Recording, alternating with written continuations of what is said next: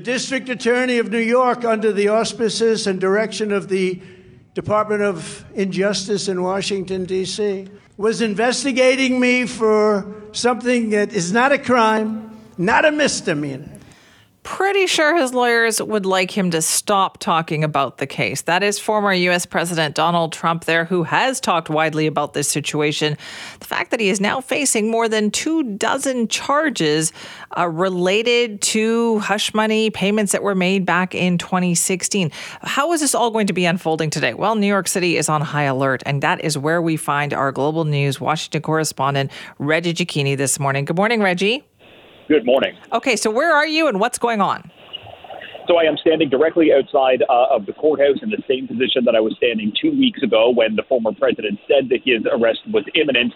The difference this time around is that the former president's arrest is imminent. He is expected to be in this courthouse within the next half an hour for the beginning of what will be his processing. Within 2.5 hours, we expect the former president to have charges read against him. As you mentioned, there will be dozens upon dozens, according to the reporting. And that arraignment will only last a couple of minutes before he takes off here. But this is a huge moment. This is a monumental moment. It is a historic moment. And it once again puts Donald Trump in the center of the story. Okay, so this is the first time this has ever happened to a U.S. president. What is the security like, Reggie? What are the crowds like? So on the security situation, the level of barricades that are blocking off the courthouse have increased since I've been here about 48 hours ago. There are 3 different levels of barricades. It is like that around the courthouse. It is also like that uptown outside of Trump Tower on Fifth Avenue.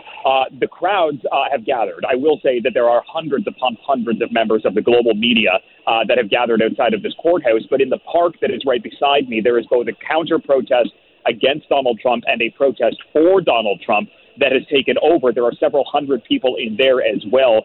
There have been some skirmishes. There have been a few fights here and there. But ultimately, it has been relatively peaceful. Still, 34,000 members of the police department are on force. We could see hundreds of them just within kind of arm's reach from where I'm standing right now. Yeah, well, it is New York City, right? They know how to police this kind of stuff. So what have we learned about the charges? So the thing about that is we still don't fully know. There is some reporting that was put out overnight that suggests that this could be roughly 34 charges linked to falsified documents, linked to potential fraud here, and that may revert back to those hush money payments made to cover up alleged affairs, something that the former president has vehemently denied for years, even though his legal team has made a couple of dancing stories about how those payments ultimately came to be.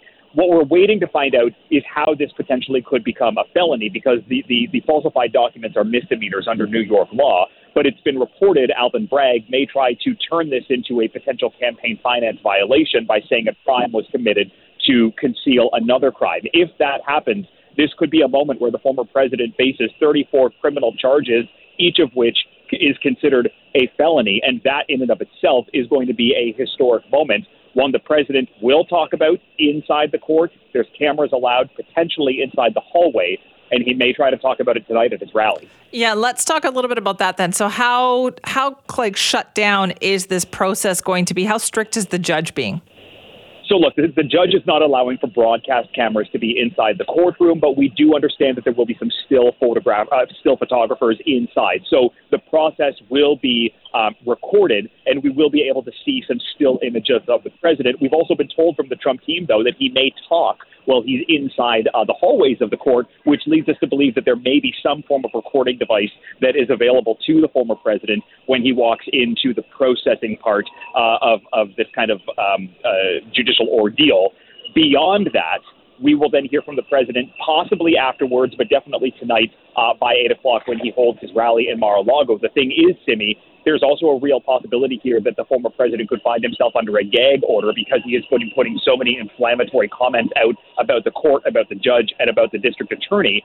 If that happens, Donald Trump will have a much harder time, A, talking to his base about this case, but also trying to fundraise off of this case. Right. That's what I'd heard, is that this judge will be perhaps a bit of a stickler for that. Does that sound likely to happen?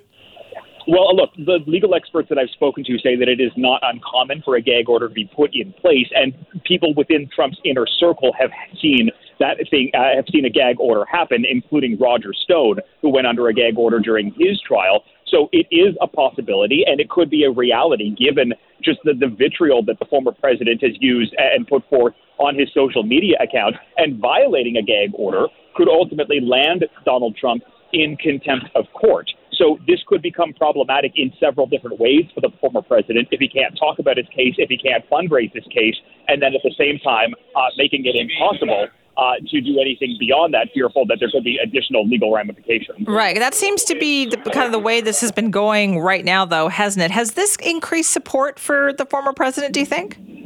Oh, absolutely, it has. There have been some polls out there that show independents have actually been moving backwards towards Donald Trump. The people who may have fled from him in the 2020 election, they appear to be going back, and it is more first-time donors that are fundraising into the Trump campaign, which says that they've made something like $4 million since the indictment came down. This is giving Donald Trump a significant political boost in the polls. It is also forcing members of the Republican Party to line up behind Donald Trump rather than being able to create a space for themselves, especially those who have an eye on 2024. And I spoke with a political expert from Brown University just a couple of days ago, and she said that if Republicans who are trying to get into the White House don't use this moment to their advantage, they ultimately will lose out to Donald Trump, who will not only suck the oxygen out in this moment, but ultimately be able to capitalize and take advantage of this, whatever the political outcome that he sees in the next couple of hours is. All right. Well, we wait to find out what happens. And Reggie, thank you. Thank you. That is Reggie Cecchini, our global news, normally Washington correspondent, but in New York City right now, watching the events unfold there. It does sound like a circus, though, doesn't it? I mean, you've got hundreds upon hundreds of members of the international media parked there in front of the courthouse. You've got hundreds upon hundreds of protesters there and counter-protesters there, or just people, I guess. And then you've got as well numerous, hundreds upon hundreds again, law enforcement trying to make sure they keep a lid on everything that is going on. Now, New York City has certainly seen tense situations before, but this is a new one. It is the first time in American history they have seen something like this unfold in their city.